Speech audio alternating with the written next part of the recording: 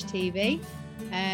We're really pleased to have Kate Wales with us tonight. Kate's a colleague of mine, and she's going to be talking to us about the role of restorative clinical supervision. And we're talking about that specifically in a prison health injustice context. But first of all, before Kate introduces herself, we'll go over to Nikki, who'll just say a few words about how you can join in tonight. Okay, absolutely. Nikki? Hello. We're going to be talking about a lot of subjects that I think you're going to find very interesting, very useful. So please feel free to join in. If you want to contact us via Twitter, just use the hashtag MHTV, and I'll be keeping an eye out, and so will Dave, and we'll gather your questions together. If you're watching on the Facebook live feed, please feel free to comment, ask questions, and we really want to hear from you. So do get involved tonight. Thank you. Vanessa? Thank you. Okay, so as I said, tonight we're going to be talking about clinical supervision and the role of the professional nurse advocate in the health and justice setting. So Kate, we'll go over to you if that's okay, just to introduce yourself to everyone and say a few words about your work at the moment. Thanks, Vanessa. Thanks, Nikki. I'm a registered nurse by background, and I completed the professional nurse advocacy course in June last year. So in May this year, I was seconded into a 6-month project role. My brief was to embed a positive supervision culture across health injustice and implement the role of the professional nurse advocate as well. So I think it's important to say that within Practice Plus Group, we currently have 48 prisons and 2 immigration removal sites. So it's quite a big site nationally. So when I was looking at implementing the project, this isn't just nurses, it's looking at implementing clinical supervision across all disciplines, which is multidisciplinary. The project's broken down into 3 phases. So phase 1 was scoping out, so really looking and understanding what supervision looks like at the moment currently. What are the barriers? What are the facilitators to effective supervision, clinical supervision? Phase 2 is looking at culture change and implementing supervision and the role of professional nurse advocate. And then phase 3 is evaluating the project, seeing what works, what didn't work, and learning from our lessons.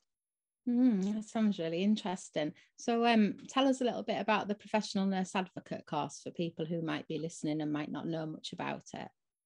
Yeah, so I had a really positive experience when I did my professional nurse advocate course. So I did it at Northampton University last June. It's a 10-week master's level 7 accredited course. So the professional nurse advocate role is a leadership and advocacy role, and they deploy a model called the A-Equip model, which is advocating for education and quality improvement. So the role really focuses on providing support to the individual's health and well-being, guiding and supporting them through education and training. And then the really exciting element of the model is working towards quality improvement. So it's very much focused on Proctor's reflective model. However, there's an additional element to that, which is supporting a quality improvement project within the organisation. Yeah, it's obviously really important, isn't it, in the setting that we all work in. There's an element to that which is the restorative practice, which for me, as a registered nurse, I've always been a reflector and reflecting upon my practice. However, completing the course just led me down a completely different route and allowed me to really think about supervision and actually the restorative approach. And it really focuses on the staff's individual needs, what they want, improving their health and well-being and building upon their resilience. And especially more so within health injustice, they're faced with such difficult, challenging situations that the restorative approach, I personally think, is the right way to move forward within health injustice. Yeah. So when you say the restorative approach, are you talking more about looking at the impact of situations on people's well-being as well, and being able to talk about that in a supervision environment? Yeah, so it's really looking at the emotional needs of the staff. So it's very much an employee-led model. So it really focuses on their health and well-being, and to equip them with the tools and the techniques to kind of build upon their resilience and professional and personal development as well. Yeah. And would that be done in a group context or an individual context, or are there different types of approaches? So I think not one size fits all. And especially when I was doing the grounding work with starting the project, I've held lots of focus groups and sent a survey out across health injustice. And what was really apparent is that people like a different variety of models. So some people really flourish in a one-to-one situation. Some people prefer the group work. Some people prefer peer-to-peer. And obviously there's benefits and obviously challenges to each of them. So it's a variety of different models in which whatever the individual chooses to partake in. That's really interesting. Nikki, any comments from social media at this point? Or from yourself? No, should we come back to you in a minute? Yeah, sorry, I was pressing the wrong button to unmute. What an amateur after all this time. I'm trying to tweet and answer questions at the same time. I do have one question so far. And it's from somebody who's only ever worked in the community. So I guess you're a student nurse. Thank you very much. It's good that you joined in. And what she's asking for, I think, is a little bit of clarity around what's special about the type of area you're working in. So she's wanting to know a little bit more about what's particular about that, because I think the comment she's made is that it's tough all over. So, yeah. So if you could give that information, that'd be really helpful. Some context for it. Oh, you're on mute now as well, Kate.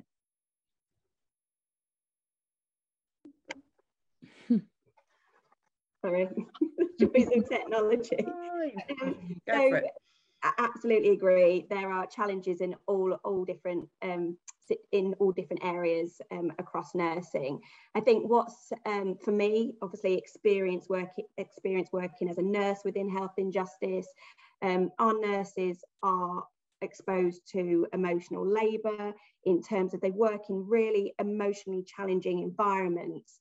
And there's elements of potentially compassion fatigue, the malignant alienation, because they're exposed to a really vulnerable patient group where there's high self-harm, there's trauma, and actually that can really impact on an individual. There's also the enablement issue. So you've got the challenge of enablement with accessing the patient versus the nurse's professional accountability, which obviously then takes us down the lines of moral injury and the quality of care that the patient receives. So we know as nurses sometimes not having access to the patient, and sometimes we know that what is right, but actually we don't always do the right thing because of then enablement and challengement issues. And Let me stop just for a second. Yeah, just go back a tiny bit, because I can see this lighting up. So for start off, just talking a bit about moral injury, could you just unpack that a little bit, and we'll go through each of the terms maybe so people can see. Yeah, so moral injury, in I suppose in a simplistic term, is that when we know morally and professionally what's right, but actually when we're faced with challenging situations and the vulnerability of patients, and one of the examples I use is around the enablement issues and access to the patients, we don't always act in the right way, or we might not say the right things because we're exposed to challenge and trauma within the environment that we work in. Yeah, I think as well, what's important for people who haven't worked in prisons to understand is that it's not like when you work on an inpatient ward when there's nurses there with the patients all the time. And as Kate says, there's an access issue that in an acute ward, you would have access to patients, you would work on a shift with people. In a prison, the health team's very much a guest in the prison services environment. So it's a completely different context. Yeah. So it's about kind of often seeing patients by appointment. It's not like just being able to pop in and say hello. You're influenced by things like the prison bringing people over to healthcare at certain times of day and then them having to leave at a certain time because it's part of the regime for them to go back at that time. So there's all kinds of other complexities. And I think for me, as well as a mental health nurse of 20 odd years, we've always been, if there's a critical incident, you're usually the first in there. But in a prison, that's not necessarily the case. The prison, it'll be the prison officers who are usually the first in there, and then we're called over. So we're very much part of a broader team rather than the healthcare team leading the situation. That's how I see it anyway. That's really helpful. Yeah. So really the potential for moral injury is a totally different context, I think, to working outside a prison environment. Like Kate says, we know that it's challenging in every environment, but I think there are like really unique challenges to work in a health and justice setting. And also, and Kate's mentioned the level of trauma in a health and justice setting is often quite extreme as well. And, for nurses who are exposed to that constantly, and that becomes very much the norm. So I think, at this point it might be interesting to talk a little bit about compassion fatigue as well, because I think that's an issue not just in health and justice, but across the health service. But I think it really links to this particular conversation, doesn't it? And I think we know, like you said, Vanessa, the staff working within health and justice are exposed to sometimes really emotional, really traumatic, challenging situations. And if that was to continue on a regular basis without any form of supervision or support for that individual, then obviously that's when staff start to burn out. You see the compassion fatigue come in, they're tired. And I think that's why the restorative element really helps with that, because it really opens up that flexible, open, honest, confidential approach to supporting that individual. So in terms of compassion fatigue, that's something more so now post-COVID, because we had really high incidences of positive COVID patients within health and justice. And actually, we really struggled accessing resources and things like that within the organisation, which really led to staff being really tired and a large proportion burn out. Yeah. So do you think, I suppose this is very individual, but I wonder if there's a link between kind of people burning out and being less willing maybe to access supervision at that point, that maybe we need to have a supervision culture much earlier than that, because once people burn out, that's when people's sort of emotions can become more blunt. Their kind of emotional responses are very different.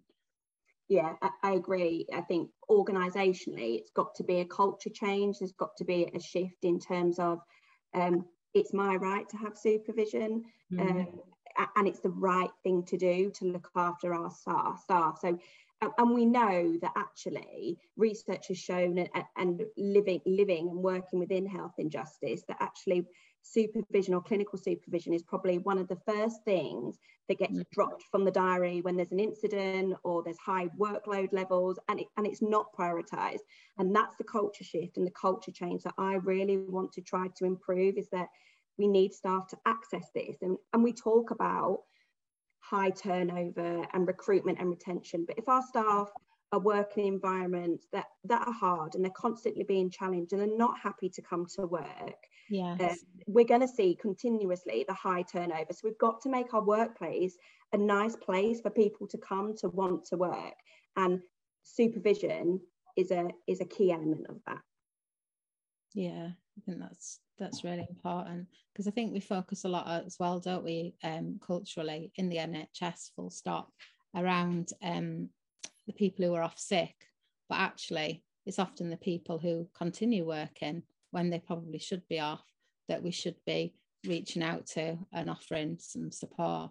Yeah, and the restorative approach allows for that. So the restorative supervision can work with staff that maybe have been on long-term sick and starting to do a phased approach and coming back to work, to start to kind of build upon their skills as well. So there's so many different elements and dynamics that actually you can tap. So it's not just about reflecting upon someone's practice, but also there's other elements to restorative supervision and the role of the professional nurse advocate that can support with. Yeah. It's interesting. Nikki, any more questions? I noticed you've got your head down there. I've got a question. Well, it's not really a question. It's more of a cry for help by the sound of it. It's what is malignant alienation, and then 3 question marks and a face. So make of that what you will. So I'll answer that first, and then Vanessa, I'm sure you'll have another interpretation because of your knowledge. So no pressure. Malignant alienation is something where, so for example, within health injustice, as we've spoken about, we're exposed to really vulnerable patients and really high, challenging, demanding situations. And actually what you find sometimes is that the relationship between the patient and the professional can sometimes, that therapeutic relationship can sometimes break down. And actually what you see is the professional acting probably not as professional or in a professional way that you would expect to see because of the demands of the environment or what they've potentially been exposed to. And that's how I interpret malignant alienation. So that's I mean, I agree. Explain that, right? Yeah, absolutely. And I think within the sort of supervision context, how would you handle that? Because I think that traditionally, certainly in mental health, there's been a tendency that when somebody's struggling to work with a particular person, like they're pushing their buttons, it's having an impact in terms of how they're behaving, as you've just described, that people, change key workers and things, and people distance themselves, nurses, from working with someone who's quite difficult. So within this context, would that be a change of focus to more kind of looking at the issue and how it's impacting on the person? Yeah, definitely. So from a restorative approach, like you said, it would be how it's impacting on the individual. So how did it bring them to that situation? And obviously there's lots of different tools and techniques that I would do as a supervisor with that individual. Certain things like the stress bucket, talking through that. So what are their triggers? What's making them feel and act in that way? So my focus would be on the individual and what's brought them to that point. Yeah, it seems really relevant as well, doesn't it, in a health and justice setting? Because I know I sometimes get queries and questions from students about how do you work with somebody who's committed a serious crime and still maintain a compassionate approach? And I think, what you're talking about there answers some of that question, really, doesn't it?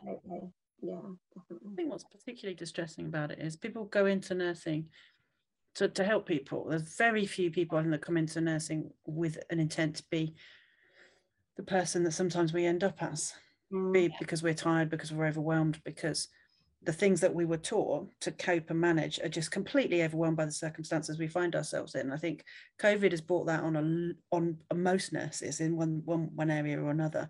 But I think there are specific issues as well in terms of the type of work and the type of trauma that the nurses you're discussing are exposed to. And I think as well, one of the things we were talking about just a bit off camera, which is always annoying, I think, to talk about your best stuff off camera, whereas this stuff around, there are certain types of nursing that are more visible or more heartwarming, so people will love a children's nurse. They'll love, somebody who is, frontline nurse or dressed as a nurse or looks like a nurse. But for the sorts of jobs that are slightly hidden or working with populations who are discriminated against or for some reason come across as less sympathetic to the public, those nurses get kind of like a reflected stigma as well. Yeah. I wonder if you've got any thoughts on that. Yeah, well, like you said, we were talking about it off camera, and I suppose the example that I spoke about was kind of clapping for the NHS staff, and we had a massive cohort of not just nurses but allied health professionals that were working within the prisons, that were working with, lack of PPE, all the things that the NHS were working with and the challenges they faced. But it was almost like they were a forgotten cohort, because people unfortunately don't really understand nurses working within health injustice and the challenges that they face. And this is why today is really great, because it gets us talking about that and raising the awareness of the role of staff working within health injustice. Yeah. Well, an epic question for you if you want to try it. Oh. what do you do? Someone has asked. What do I do? What do nurses do in prison? Yeah. Oh, wow. So this is actually, I can answer this. So really, people don't understand the role of a prison nurse. And actually, it's so complex. You are so skilled because you are, and what people, I suppose, need to understand is in a hospital setting, you're supported by a team of medics that say when you have a cardiac arrest, you all run to it, and actually you've got a real team of medics around you that support one another.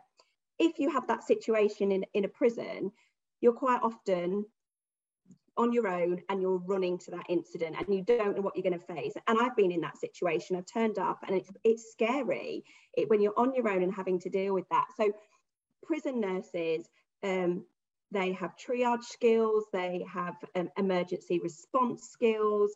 You are assessing patients when they come in from off the streets, direct from courts. They encompass a whole load of skills. And not only we're talking about primary care nurses, within health and justice, it's multidisciplinary. So you've got mental health nurses, primary care nurses, substance misuse nurses, and we've got allied health professionals, and we've got GPs, psychiatrists, psychologists. So a really complex multi-professional working group. Do you agree with that, Vanessa? Yeah, and I think when I first worked in health and justice, what really struck me was that kind of multidisciplinary approach. And I know we talk about that, across healthcare, but kind of having a meeting at lunchtime where you have a handover and you've got not just other mental health nurses, but you've got adult nurses there, GPs, pharmacy, psychiatrists perhaps, and you can have a really holistic discussion about a person. And I think that is where health and justice nursing does shine compared to nursing in other parts of the healthcare system, having that opportunity. And of course that's necessary because we're working with the most complex patients, obviously, who usually experience the most inequality and have those sort of comorbid physical and mental health issues. But I think the practice of being able to bring everyone together is, I think, very different to anywhere else that I've ever worked. But of course, as Kate says, it's also very challenging, and there's that sort of collapse of primary care, secondary care boundaries, isn't there, in prison? So you're often, from a mental health point of view, you're assessing somebody, and they either they would normally sit within primary care. You might have that person on your caseload, but equally, you might have someone who's quite unwell mentally, and you'll also be supporting that person as well. And often working with people who are quite unwell, who need to be in hospital, and until we can get them into hospital, having to manage the person and support them in a prison environment, which is quite complex. So yeah.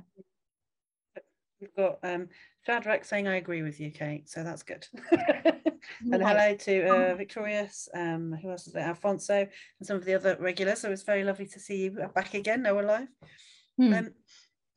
I guess it would be really helpful to understand how restorative supervision is different from maybe the other types of supervision as well, because some people haven't had any supervision, so it's all a bit of a surprise.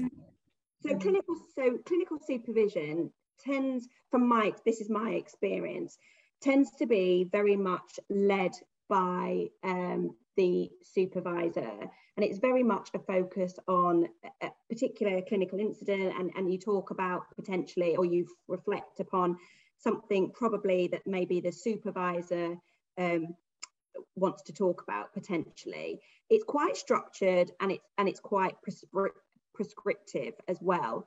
So where that differs to restorative, with the restorative approach, it's very much a focus on the individual's health and well-being, and equipping them with the tools and techniques to be able to deal with certain situations, for example. You've then also got the managerial supervision that is obviously very much focused on the person's professional development, so things around career development, talking about annual leave and appraisal.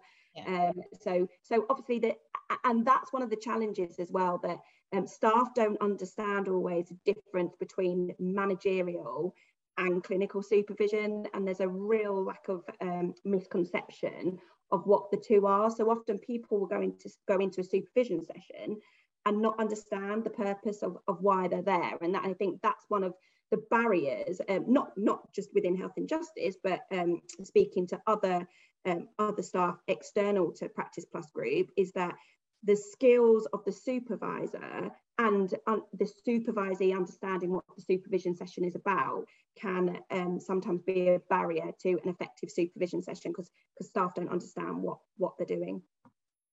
Yeah, it's interesting. I think something that's just struck me really now is, you know, as a mental health nurse, we're kind of trained and we work in quite a psychologically informed way, but other branches of nursing haven't had that training around being more sort of psychological. So I was just thinking in a prison context, as we say, where you might be the first professional on the scene to work with that person who's distressed, or as an adult nurse, you know, for example, you know, wound care nurse, building up a really close relationship with someone. So perhaps with a restorative approach as well, it's encouraging nurses to work in a more sort of psychologically focused way with patients, which I also think helps that mental health reach, that it doesn't just need to be mental health nurses that do mental health, that, you know, in the same way that mental health nurses need to have physical health skills. Yeah, and the restorative approach would be a real focus on the emotional needs. So first of all, for example, with the way I would start a restorative session is a grounding technique, and that can be done in a variety of forms. It could be simply the open question of how are you, which opens up to lots of, you know, people can interpret that really differently. Or there's another technique where you can kind of just get the person to really relax and kind of really think about their surroundings, their smells, the sounds, and it really brings that person down and gets them to relax, which then hopefully will lead to a productive restorative session for that individual. And it's a real positive way, like you said, Vanessa, of reducing that individual's stress. And I think, like you said, where I think there's been a history of mental health nurses do this really well, and psychologists, and I think this opens us up to a lot of opportunity across the organisation, and it doesn't just sit with mental health nurses. My approach is that it will be a multi-professional model. So we've got paramedics, we'll have occupational therapists, we'll have GPs engaged with it. So it doesn't just sit with the mental health teams. It can be a belief as well, rather than the reality sometimes for mental health nurses. They're much better at doing it for other people than they are about realizing it for themselves. And I think that what you were talking about grounding is really important, because one of the things I've noticed in my career is the amount of times where you really disassociate from yourself. When a situation is really stressful and traumatic, you don't physically process it. You know, and then we hear colleagues who are exhausted, who can't sleep, who are sort of experiencing like unspecified pain, anxiety, and it's a lot to do with the fact that, you know, a lot of the supervision on offer, it just isn't conducive. It's not flexible enough for people's needs. I wonder if you have any thoughts about the importance of flexibility and personalization in supervision. So the approach, so my vision is that it will be a clinical supervision framework that's underpinned by restorative supervision, and ultimately that will be a multi-professional model that is flexible in its approach. So for example, we have a serious incident that our staff are exposed to, then there will be available restorative supervision for that individual straight away. Not all individuals work like that. They have to process it, think about it. So that could be a more planned, structured restorative supervision.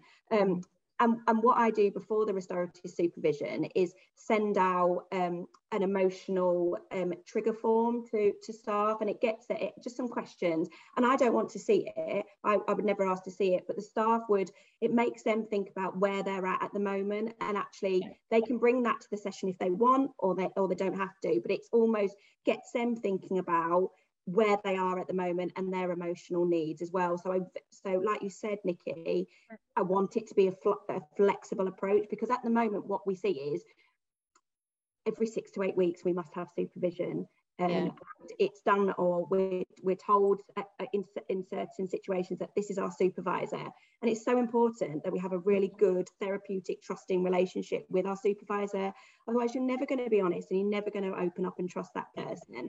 So it's absolutely got to be a flexible approach, and that's a two-way relationship both with the supervisor and the supervisee. That's interesting. Questions, if that's all right. Emma Dillon says, that sounds great, Kate. Getting a lot of love, Kate, for that tonight. A lot of affirmation. You should be recording. Emma Dillon was my module leader. She was the module leader at Northampton University, and she was amazing. That's nice. Hello. Alfonso says, is there a limit on who should have clinical supervision? Is it mainly for senior nurses?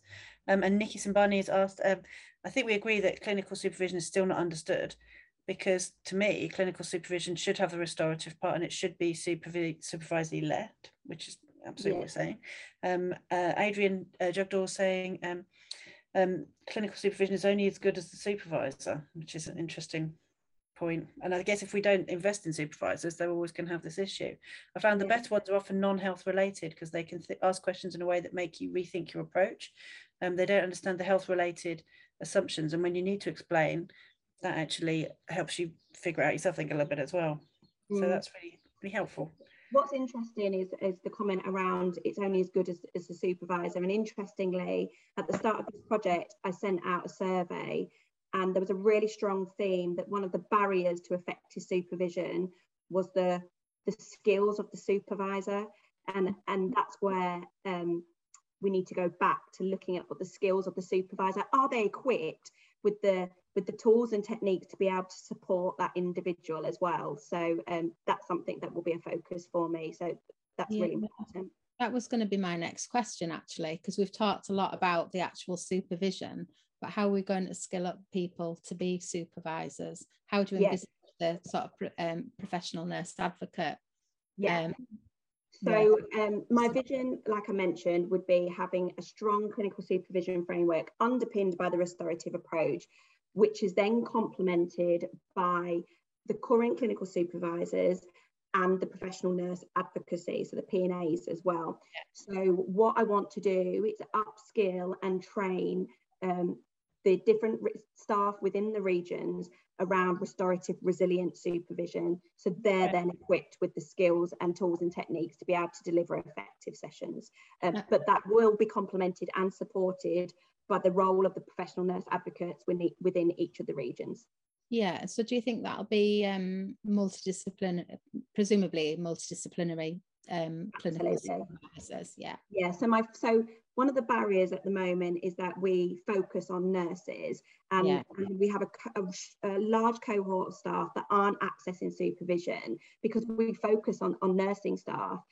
So my model needs to be multi-professional and multidisciplinary. Yeah, I agree. And I think having some multidisciplinary supervisors might help with that, mightn't it, as well? It gets you thinking in a different way as well, doesn't it? You know, if you're supervised potentially, maybe by a paramedic, it's just an example, they think about things differently. They may have a different way of thinking about things, different skills. So if it can be multi-professional, it allows us to develop both personally and professionally. Yeah. It's interesting. Another thing I was thinking about was documentation, because that's one of the things people always worry about, isn't it? Oh, if I talk about this in supervision, it's going to be documented and it's going to get back to my manager and I'm going to get into trouble. So how will you overcome that? So restorative supervision, you don't have to document anything. You don't have to document it. Obviously, for the organisation that I work in, there will need to be an element of capturing the number of sessions that we hold for restorative supervision. And also that would have to be fed back to NHS England as well as part of the professional nurse advocacy role. So what my current P&As are doing are that they will complete an evaluation form. They will complete a form once they've done the supervision. both them and the supervising. It will just detail, nothing confidential, but the themes, and that will provide me with the qualitative data of how well the project's going as well, and maybe what we need, what we're learning from it as well. So the good thing about restorative supervision, there isn't a requirement that we record anything. Yeah, that's good. There is the expectation at the beginning of the session that you have almost an agreement, a contract, you know, in terms of if there was anything of any risk that potentially you might need to escalate, then that's discussed, and kind of, you know, kind of what's expected and what's not expected. So like an informal contract, but there's nothing that needs to be written down. Yeah, and I'm assuming, so tell me if I'm right, that the clinical supervisors will get supervision from the PNAs, and the PNAs presumably are part of a wider network of PNAs, is that right? So my vision is that the clinical supervisors will have support from the professional nurse advocates. So we've currently got 25 within health and justice. Amazing, isn't it? We've which is spread out nationally. Yeah, we've got higher numbers than other organisations, which is really positive. And obviously, we're just hoping, fingers crossed, to securing more places, because we've had lots of other interest. And so obviously to try to get to the 1:20 ratio as well that we want to get at the end of the 3 years. So the clinical supervisors will be supported by the professional nurse advocates, and then the professional nurse advocates can then tap into the regional resources and myself for supervision as well. Yeah, that's great. And for anyone watching who might now be interested in being a professional nurse advocate, how would they go about inquiring into that? Yeah. So there's lots of really great information on the I think it's the England.ac, what is it, England.nhs website, I think. Yeah. So if you just type in professional nurse advocate, there's lots of information and resources on there, really a good wealth of information. Also, if staff can access the e-learning for health website, and there is a free module on there which staff can access if they're thinking about doing the course, that talks about the role of professional nurse advocate, the AE Quit model, which will obviously guide them and help them if they want to take part in the course as well.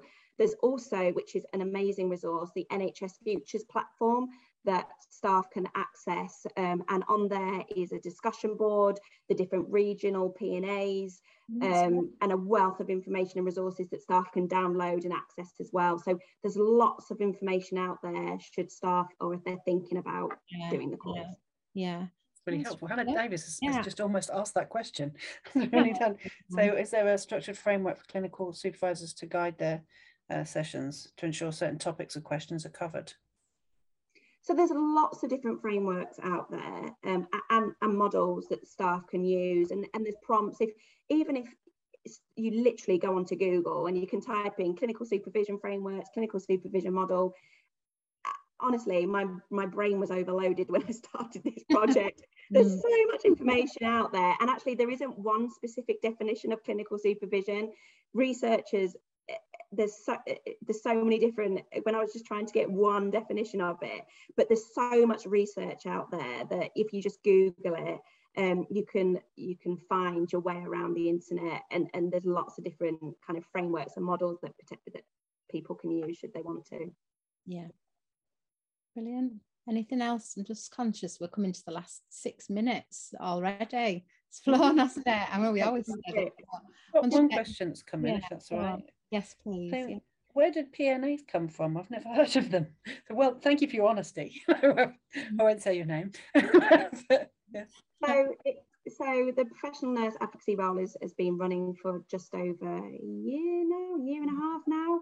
And it was introduced, or Ruth May, the Chief Nursing Officer, introduced it as a thank you almost to the nurses during COVID and post-COVID, because they were obviously faced with challenging situations, demanding situations and adversity, that it was brought in as almost a thank you, as a way of supporting our staff and supporting their health and well-being during it and post-COVID as well. That's good. Yeah, and is that it, Nikki, for you? We've tweeted all the things that you've mentioned. We've tweeted out under the hashtag MHTV as we've gone along. And if anybody else wants to join in with resources they've got that are helpful, please just use the hashtag as well so we can find them. Thank you very much. And Kate, we're just in the last 5 minutes, so are there any particular points that we might have missed that you'd like to get across tonight? No, I think this has been a really good opportunity to not only raise the profile of the project that I'm doing, but the role of the P&A, but also to talk about nursing within health injustice as well, because it's a really exciting and challenging kind of situation to work in, but I love it. It's not for everyone. I absolutely love working with it within the prisons, and I think to raise the awareness and the profile of that is a positive opportunity. Yeah, I mean, I agree with you, because I think one of the difficulties is people just don't go into prison settings, so they don't get to see what nursing is, and people have got a lot of preconceived ideas about what it's like in a prison, kind of understanding the context of why people commit a crime, which is often related to trauma and inequality. And I think for me, once I actually ventured into a prison and saw the kind of, context of it, and understood what I could do and how I could help people in a prison environment, like you say, Kate, I love it as well. And I kind of, when I went to work there, I thought, God, why haven't I worked here earlier in my career as well? Actually, I think if you're committed to social justice, especially, it's the place to be, isn't it, really? Yeah, I have a real passion for kind of the patient voice, letting them having a say, but patient safety and making sure that patients get the right quality of care, because they are our patients. Yeah, I agree. I think we should possibly, I know Nick is smiling at me because she knows I always get health and justice in whenever I can. I like that though, it's important. Yeah, well, I like to advocate for it, but I do think maybe we need to have a health and justice focused session just talking about health and justice, so we might invite you back for that, Kate, if you're interested. Definitely. Yeah Okay, any more questions? Just to thank everybody who's joined in, really appreciate that, and to say good night. Thank you then. Good night. Good night all.